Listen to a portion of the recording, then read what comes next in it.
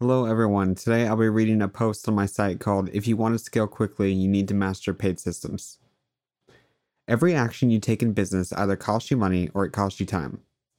As entrepreneurs, it goes without saying that we very well may be low on both of those. From the new business owner working a full-time job on top of running their business to the cash-strapped company that can't afford to make the extra hire, we are often spread extremely thin without much to show for it. Unfortunately, unless we change the way that we approach business, it is easy to stay stuck in this trap forever. Scaling your time versus scaling your money. The key difference between spending money to grow your business versus spending time is that money can be scaled, but time cannot. Regardless of how efficient you become, you will only ever have 24 hours in a day to get things done, and a lot of that will be used for things like sleeping and eating. You could use every minute of that at maximum effort working on meaningful tasks with perfect time management, yet time will still limit you. Money, on the other hand, can be scaled infinitely. There is no limit to how much you can spend.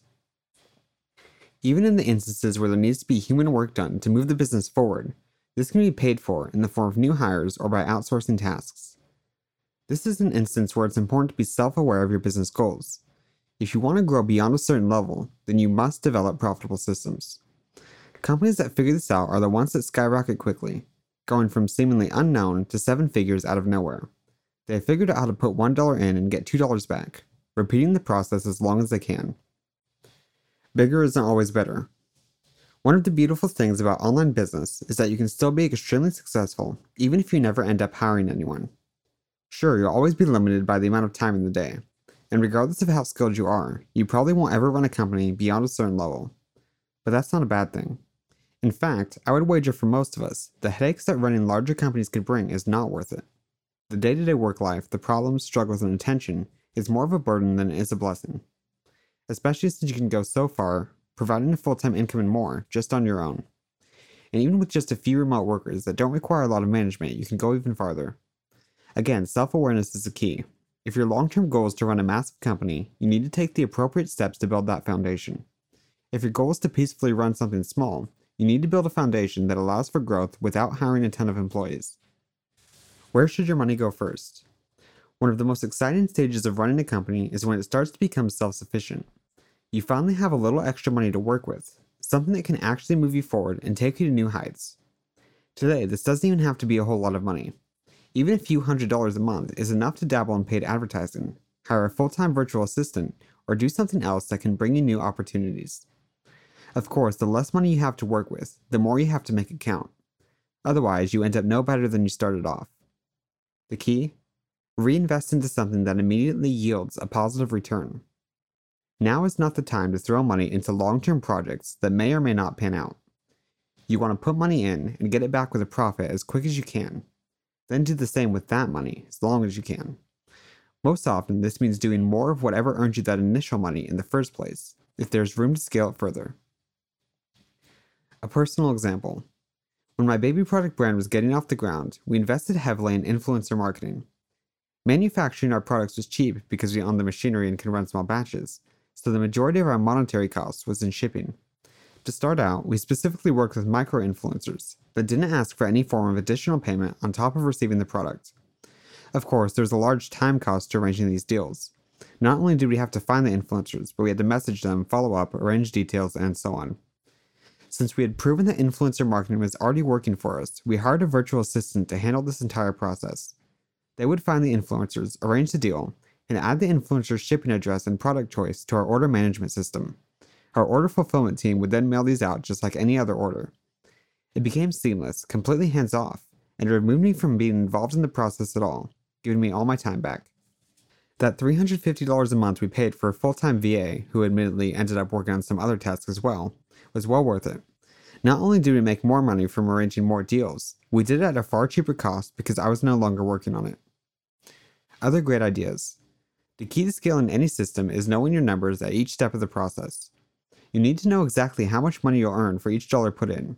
You also need to know how long it will take for that money to return to you.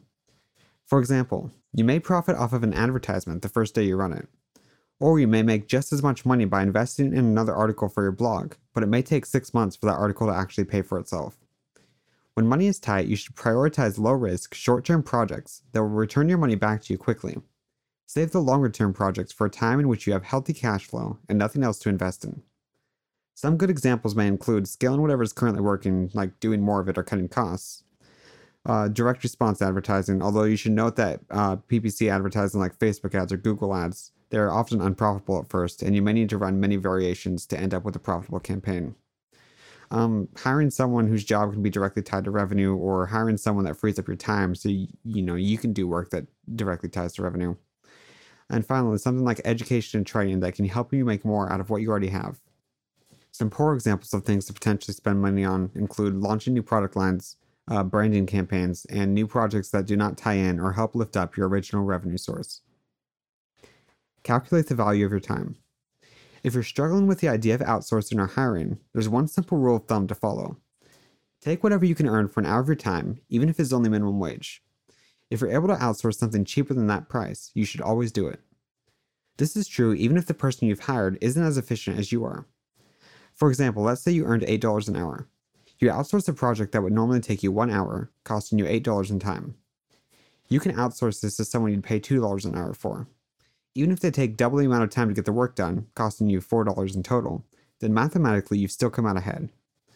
I'm convinced that business owners should continue working part-time jobs if it means they'll be able to hire 2 full-time employees from the Philippines. It just makes sense mathematically. Outsourcing, building full-time Philippines-based teams. If you're a solopreneur looking to move to the next level, then you should consider making your first hire from the Philippines.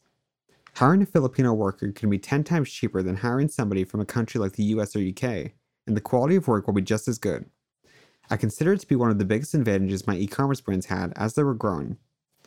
As for what roles to hire, it typically depends on the type of business you're running. Bloggers and content creators may benefit from hiring a writer or video editor. Freelancers may benefit from hiring the same role they perform now, moving from a solo freelancer to a small agency. Most businesses, however, can benefit a lot from a virtual assistant, somebody who frees up your time by taking care of all the small tasks that you don't really think about. Some examples may include customer service, posts on social media, email outreach, data entry, and really any task that can be done solely on the internet. Think about it. How much time do you spend each day that could be done by someone else if you only took a moment to show them how?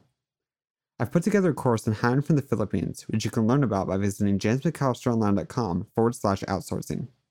With over 50 video lessons, it contains everything I know about recruiting the best possible talent for the best possible price. Conclusion.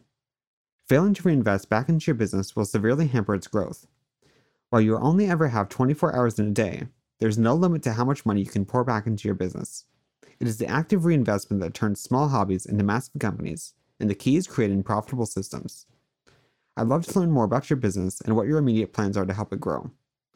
To your success, James McAllister.